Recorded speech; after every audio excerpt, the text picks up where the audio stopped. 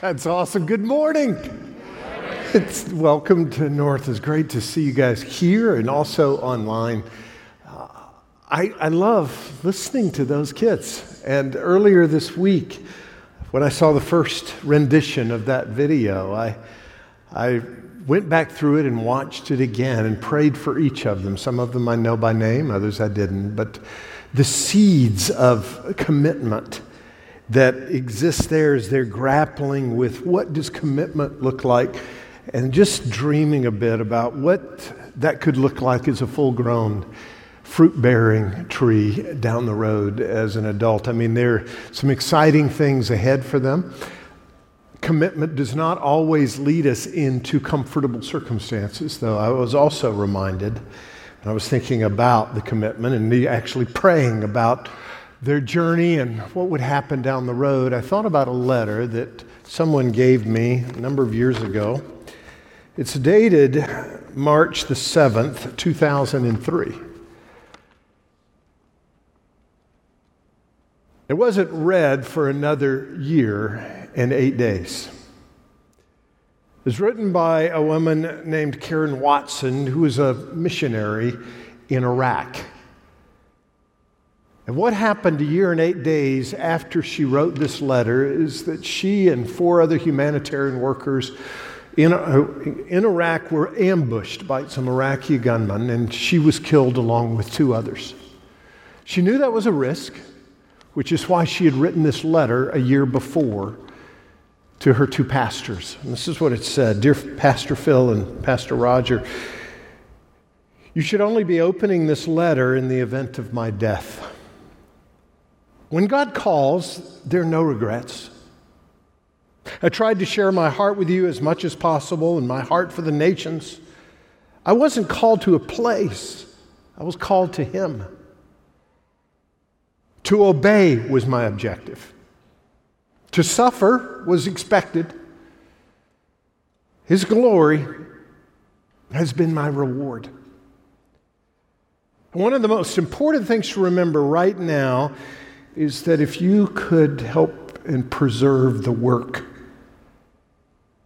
I'm writing this as if I'm still working with my people group and trusting that that work will continue. I thank you all so much for your prayers and for your support. In regards to my memorial service, please keep it small and simple.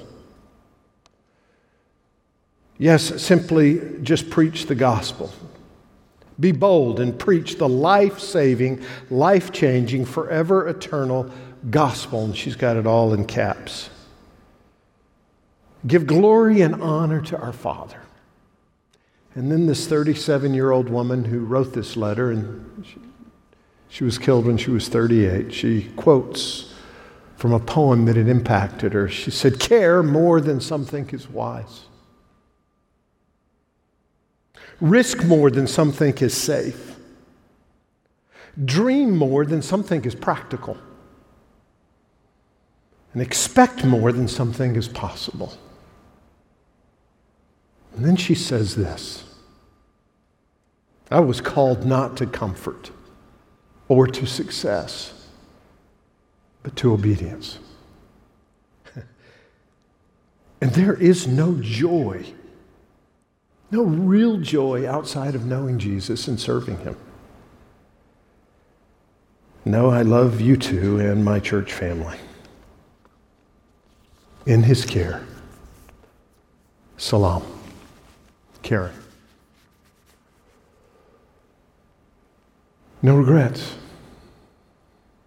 I mean, what evokes that type of commitment? Well, for Karen and for millions of others over the years, what generates that commitment is not something that comes up within us. That level of commitment only comes out in terms of response to who Jesus is, and response to something very specific that He does. He picks us. Karen responded to the call of God in her life. He called her. He chose her. He appointed her. He picked her very specifically for that purpose, for that task, and she knew that, and therefore she was all in. A couple of weeks ago, I was on a plane, and it was late at night. I had been doing some work and some reading, and finally I was dead tired, so I put it aside and went to the movie menu on the plane.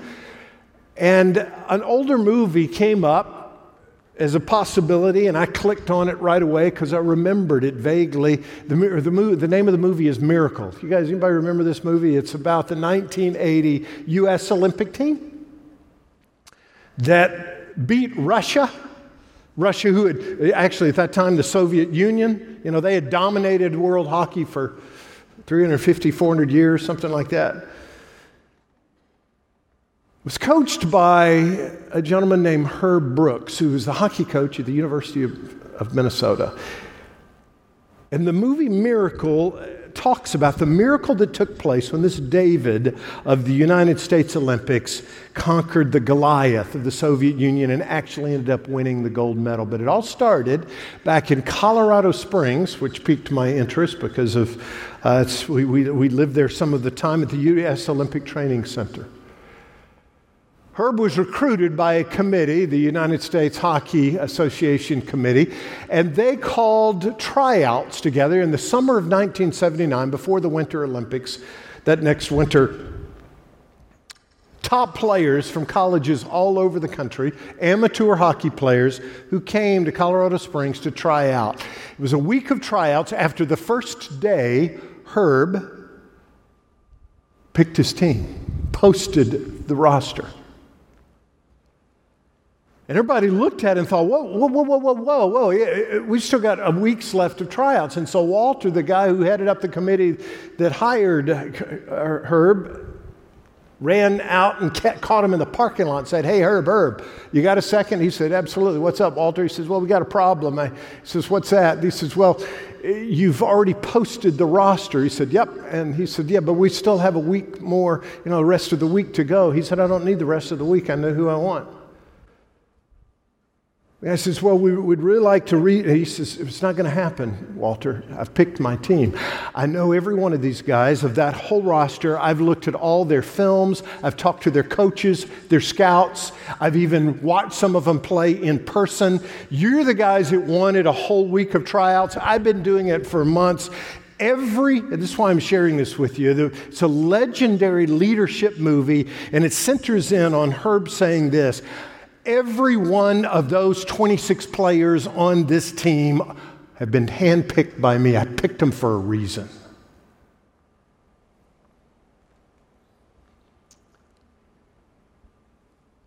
You were picked. If you're a follower of Jesus, you're picked.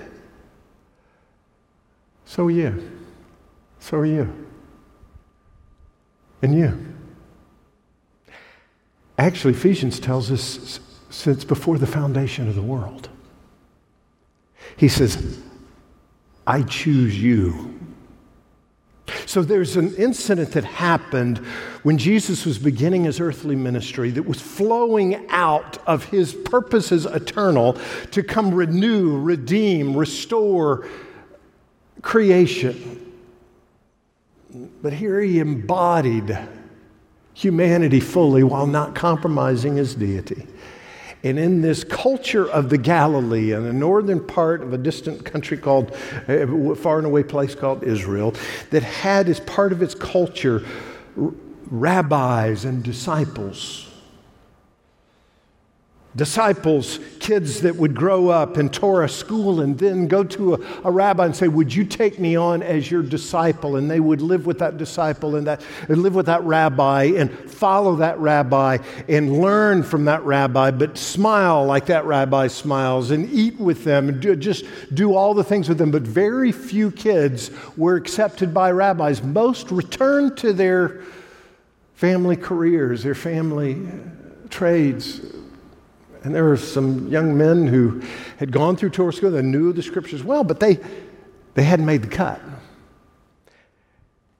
And along comes a rabbi that turned things on its heels, and instead of disciples applying to the rabbis, this rabbi came and picked the disciples. If you've got your Bible, turn to Luke chapter 5. Read along with me. One day as Jesus was standing by the lake of Gennesaret, which is the Sea of Galilee, The people were crowding around him and listening to the word of God. So already he was teaching with authority. He was already doing miracles. The word about him was spreading. He saw at the water's edge 2 boats left there by the fishermen who were washing their nets. They'd been fishing, we're about to discover, they'd been fishing all night. Hadn't caught anything. They come in. Jesus steps out for visibility, for acoustics. He got into one of the boats, the one belonging to Simon, whom you and I get to know as Peter, and asked him to put out a little from the shore. Then he sat down and he taught the people from the boat. When he had finished speaking, he said to Simon, "Put out into deep water. Let down the nets for a catch." You know, Simon's hesitating. Jesus is not a fisherman.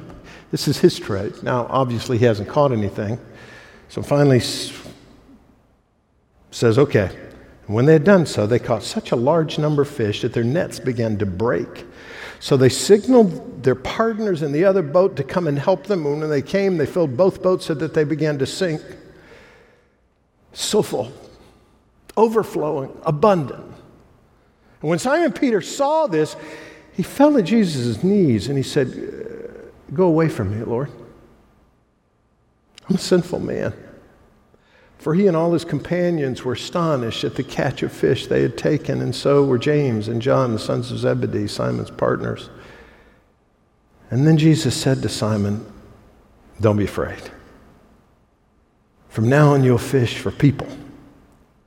So they pulled their boats up on shore and left everything and followed him. Jesus had just finished teaching a parable, the parable of the nets, of God bringing in all these, I'm sure he picked up a net in the boat as a prop, I might add.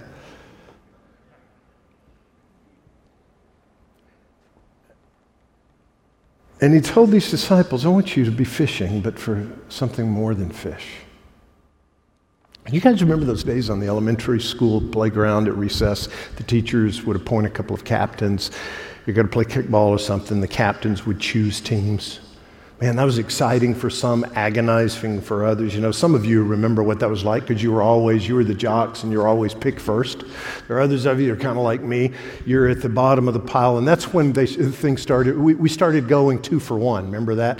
You get to the end and you just start adding. You take those 2, I'll take these 2.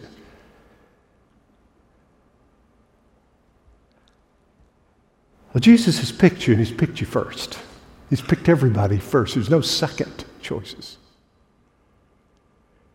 And we're in this series that we're calling Following Jesus Together, and we're following in response to him picking us, him choosing us.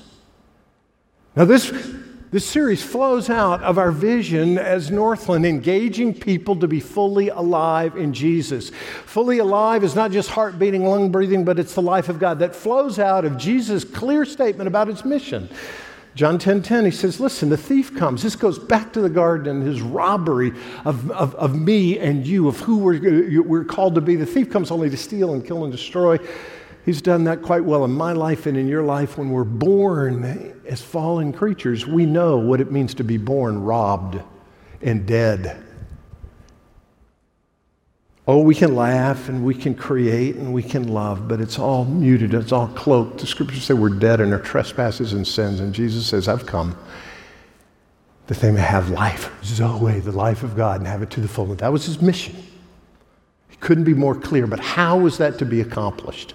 And that's what we're wanting to make sure that you get during this series is there is a how that we've got to grasp. It's Jesus' strategy. That's his mission. Now hear his strategy. It's in Matthew 28. This is after the crucifixion, after the resurrection, after 40 days of him instructing them. And then right before he ascends to the Father, he says, Jesus came to them and said, "All authority in heaven and on earth has been given to me." Therefore, bottom line, you know the outcome. I've already overcome. Victory is assured. So go out there and live with all your heart. Follow with all your heart. Go and make disciples of all nations. That wasn't a foreign concept to them. They knew about disciples. They knew about rabbis and disciples, not just learning from their rabbi, but following them and learning to live like them. And Jesus says, here's the strategy. I've with you, and this is with his immediate disciples, the larger group of disciples, probably upwards of 70 at least. And he says, now, I want you to go.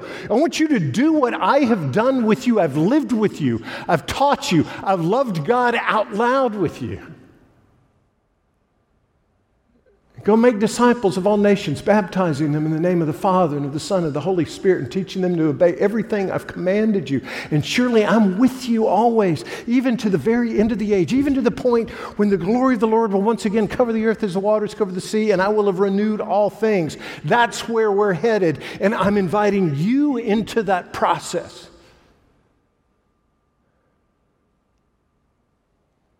When he says, follow me, it's an invitation, but it's also a calling. It's an invitation to come alive, but it's a calling to fulfill that great commission, to fulfill that strategy. Now, this is still going on. I'm going to prove it to you right now. On the count of 3, I want you to say a name. The first name of someone who had an impact in your life, either sharing the gospel with you, leading you to Christ, who shared with you about what it means to grow in Jesus. Most of us had many of those folks. But you at least had one, or you wouldn't be here, or you wouldn't be tuned in online. Somebody. And it could be in a large group, somebody that had an impact, or a small one-on-one conversation, or something in between. We've all had a number of people. I just want you to name one. At the count of 3, I know you got masks on, but belt it out. And those of you online, go ahead and say it out loud. The first name of somebody that God used to bring you to Him. 1, 2, 3. Bill.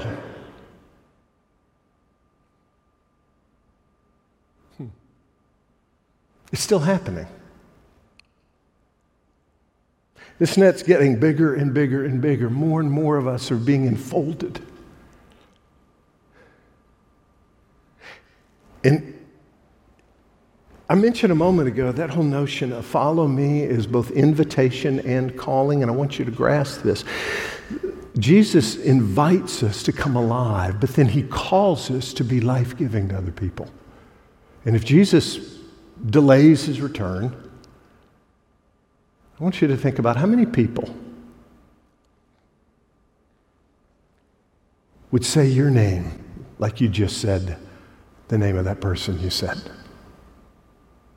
What's going to be cool is in heaven we'll be able to do the tracing. The name of that person can be traced back, name by name by name, through the generations, all the way back to those people that Jesus was talking to 2,000 years ago. And in heaven, you're going to be able to trace that. There's going to be a website called Ancestry.com in heaven, and you'll be able to look it up. Seriously, though, we'll be able to.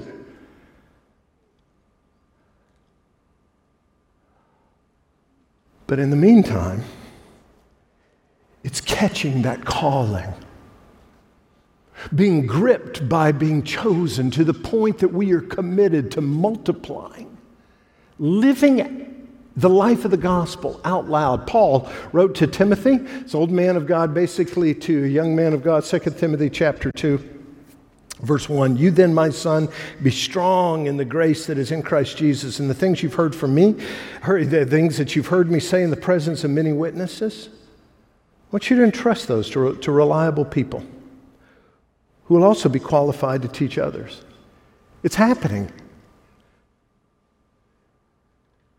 And who did Timothy love and impact? Who did he model the gospel for? Who was he life-giving for? And then that person, and then that person, and then it continued on to the name of the person you just called out. So, how do we do it? That's this whole notion of learning to be disciplers, making disciples. John 15 is a powerful passage. We looked at it in our series in John's Gospel. And there Jesus talks about why he chose us. And he also describes what a disciple looks like. I'd encourage you, got some break time coming up with Thanksgiving. Go back to John 15. This is in the upstairs room the night before Jesus gave his life. And he's saying, hey, let's go over some last minute things. And one of the things he talked about is choosing us, picking us. And when he said that, those guys remembered being on the shore of the Sea of Galilee or somewhere else where he said, hey, I want you to follow me. I'm not going to read the entire chapter. Let's just start with verse 8 of John 15. He says, this is to my Father's glory. Now, this passage I'm going to read to you culminates with him saying, you didn't choose me, I chose you. So now you'll unpack the why. Bottom line, he said, this is to my Father's glory. I picked you to be not just have all the stuff and receive all the stuff that I'm going to lavish on you, the grace and the forgiveness and assurance of heaven. Bottom line, the glory of the Lord is once again going to cover the earth as the waters cover the sea, and I've picked you for his glory. And he keeps going, he says, and I've also picked you that you bear much fruit, showing yourself to be my disciples. So you're bearing fruit. That enables you to glorify my Father and show that you're my disciples. As the Father's loved me, so I've loved you. Now remain in my love. And if you keep my commands, you'll remain in my love, just as I've kept my Father's commands and remain in his love. And I've told you this, I love this, so that my joy may be in you and that your joy may be made complete. Why did he pick us? To glorify the Father, but also for our joy, for our fruit bearing. He says, my command is this, love each other as I've loved you. Greater love is no one than this, than to lay down one's life for one's friends. You're my friends if you do what I command, and I no longer call you servants, because a servant does not know his master's business. Instead, I've called you friends, for everything that I learned from my Father, I've made known to you. You did not choose me, but I chose you, so that whatever you ask in my name, the Father will give you. I chose you and I appointed you that you might go and bear fruit that will last, and so that whatever you ask in my name, the Father will give you. This is my command. Love each other. He says, bottom line, you know why I picked you? To glorify God, to bear fruit, and to know his joy in the process. So how do I become that kind of disciple? It's a matter of not saying my relationship with Jesus is private. Starts there. My relationship with Jesus is immensely personal, but it's not private. It's to be lived in community. And there's large community, and then there's smaller group community, and then there are those people that I'm intentionally, not as a guru, but as a vulnerable, authentic follower of Jesus, being contagious with them and letting them see what it means to disciples, letting someone around me see my relationship with Jesus. What are some of the things that they should see? You go to this passage, there are 4 characteristics of a fruit-bearing disciple, at least. There are a few more, but I'm going to give you 4. 4 characteristics of a fruit-bearing disciple. And when I say that, that's redundant. Fruit-bearing is a disciple. A disciple is to be fruit-bearing. A disciple is not just someone who comes to church, stares at the back of somebody's head, and leaves and doesn't do anything else. A disciple is somebody that follows Jesus in a contagious, out loud sense. Still within your personality, but intentionally developing relationships with people so that they can see and catch the life of Jesus. See what? Let me give you 4 verbs. Go ahead and do the evaluation. Abiding, obeying, praying, and loving. And you can take a screenshot of that, go back through this text. Those all jump out, and there are a few more. So as I'm walking, following Jesus, what do I need to be doing that will be contagious? And Jesus points it out. What will I need to be doing that's fruit-bearing? He points it out. He says, abide in me. At the very beginning of John 15, he talks about, the New International Version translates it remain. I think that's a weaker word, even though it's rooted in the Greek. The Greek word, bottom line, means to make your home in. One of the first books that I received from somebody who was discipling me long ago was a book by Andrew Murray called Abide in Christ. To abide means to make your home in, to say, this is where I am comfortable. Not comfortable in the sense of convenience, but comfortable in the sense of at home. This is where I go. My walk with Jesus isn't off to the side. I am at home with Jesus, and He's at home with me. When I'm working, when I'm playing, when I'm laughing, when I'm crying, I'm abiding in Him. I'm spending concentrated times, sure, in quiet time with Him, but abiding is an all-of-life thing. And the people around me will catch that. Secondly, what's contagious about a fruit-bearing disciple? It's not I'll be obeying. I'll be obeying in an out loud way. He talks about if you're going to be loving me, you'll be obeying my commands. And obedience is a huge part of being a disciple. Not obedience in terms of a weird way, but obedience in terms of his commands. And sometimes we push back, especially the less mature we are on that. I saw in a restaurant a while back, it had all these funny sayings on the wall, and one of them said, a recent study has shown that rules are bad for children. Then the next line said, however, experts are suspicious because the study was presented in crayon. You know, our immaturity comes out when we say, hey, I don't want any rules. A mature disciple knows there's a path of life and a path that's not life. And I want to be obedient. And it'll be visible obedience. Not legalistic obedience, not weird rule stuff, but the way of Jesus, the rule of Jesus, so to speak. Third is praying. They'll see me pray. Twice in this passage, Jesus talks about you asking my name and I'll do it. You abiding in such a way, obeying in such a way that then what you request is of me. It's not ritualistic praying, it's relationship praying. I've been kind of cut to the quick this week as I've evaluated my praying. And I've realized how vague my praying often is.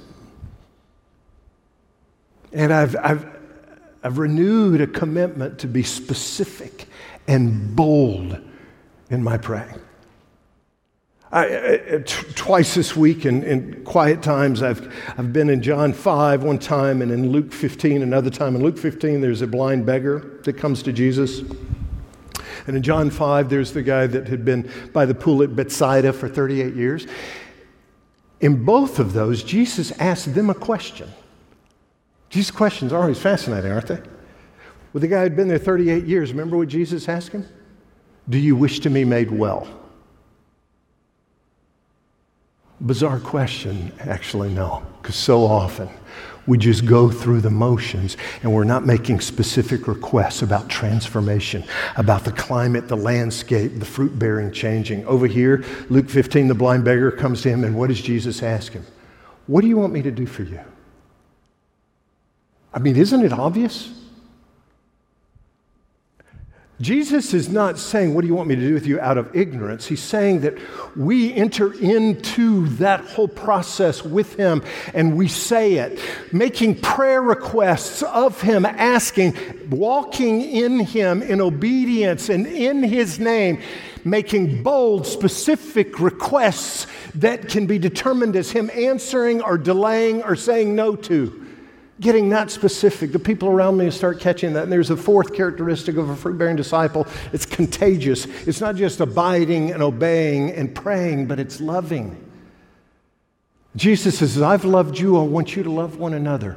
Discipleship is not about a program. It's about loving other people in a life-giving way, in a way that results in glorifying Jesus and furthering his purposes.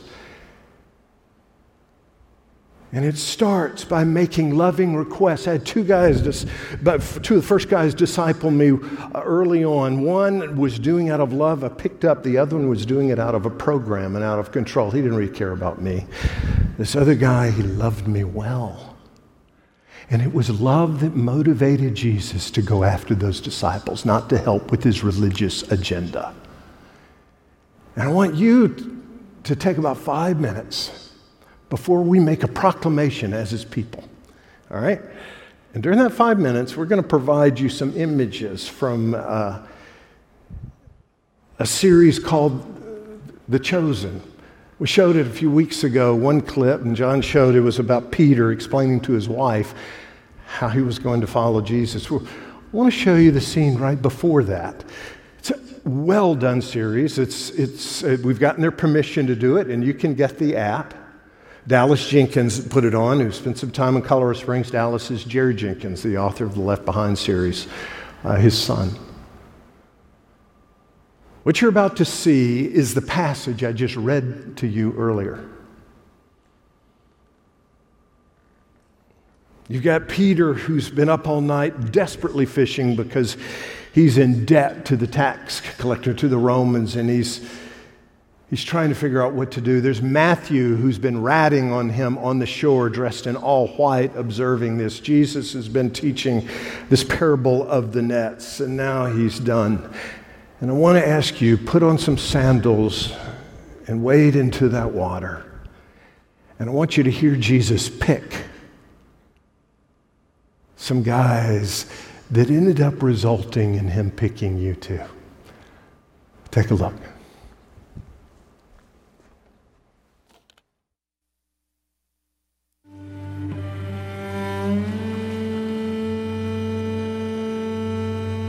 These parables I tell make sense to some, not to others.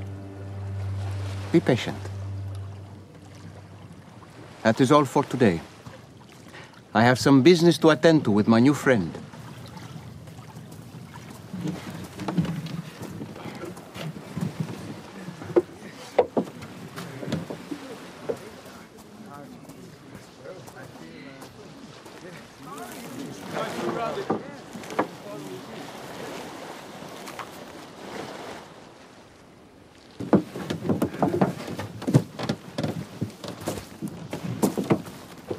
Put that down for a catch. A little farther out. I don't have a quarrel with you, teacher. But we've been doing this all night. Nothing.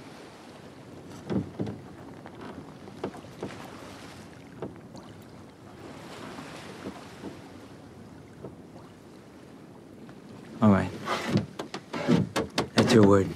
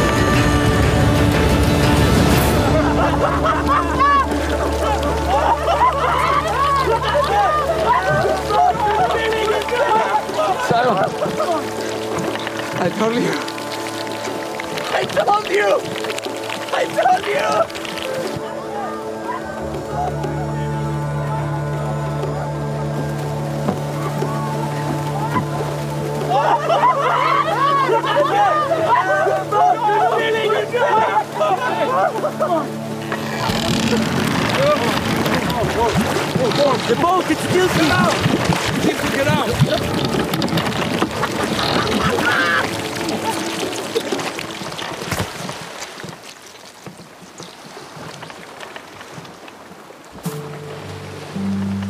My brother and the baptizer. You are the Lamb of God, yes? I am. Depart from me. I am a sinful man. You don't know who I am and the things I've done. Don't be afraid, Simon. I'm sorry. We've waited for you for so long, we believe. But my faith, I'm sorry. Lift up your head, fisherman.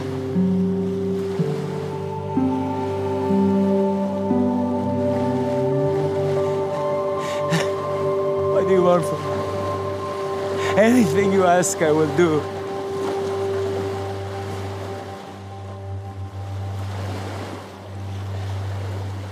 Follow me.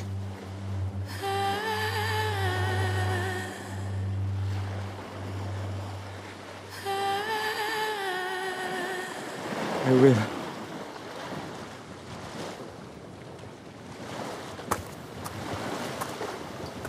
Rabbi.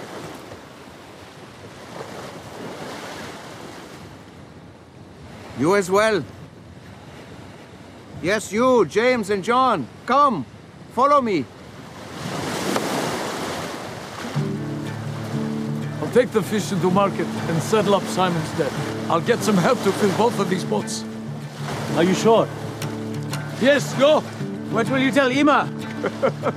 We've just been called by the man we prayed for our entire lives. And you ask me, what will I say when you miss supper? Go, now.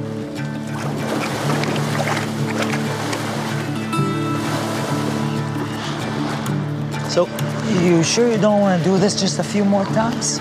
Well, we'll make a great team on the boat. Son, joking. Fish are nothing. You have much bigger things ahead of you, Simon, son of Jonah. Did you understand that parable I told earlier? From now on, I will make you fishers of men, and you are to gather as many as possible, all kinds. I will sort them out later.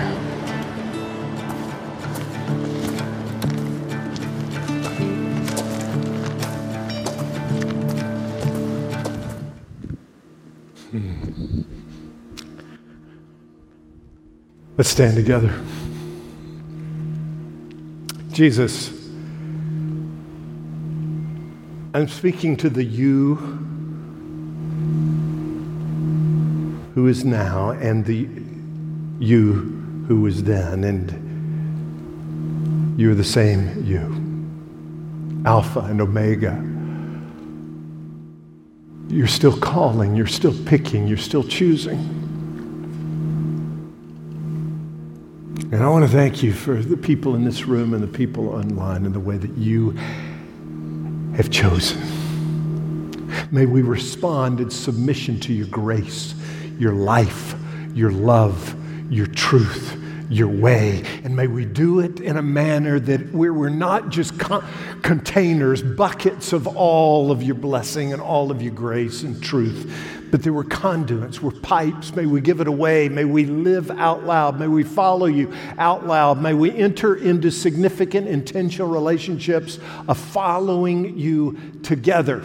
And right now, as we sing this final song, may it be a proclamation that we're still hearing your voice, that you're still capable of doing miracles, that you're still capable of, through nets like Northland Church and other places, of spreading them out for the sake of, yes, our own heart health, yes, our church's health, but the health of this community, the health of this culture, and ultimately for the fulfillment of your kingdom purposes that involve us knowing we're called, and as a result, following you in commitment and joy. Hear us right now as we proclaim this.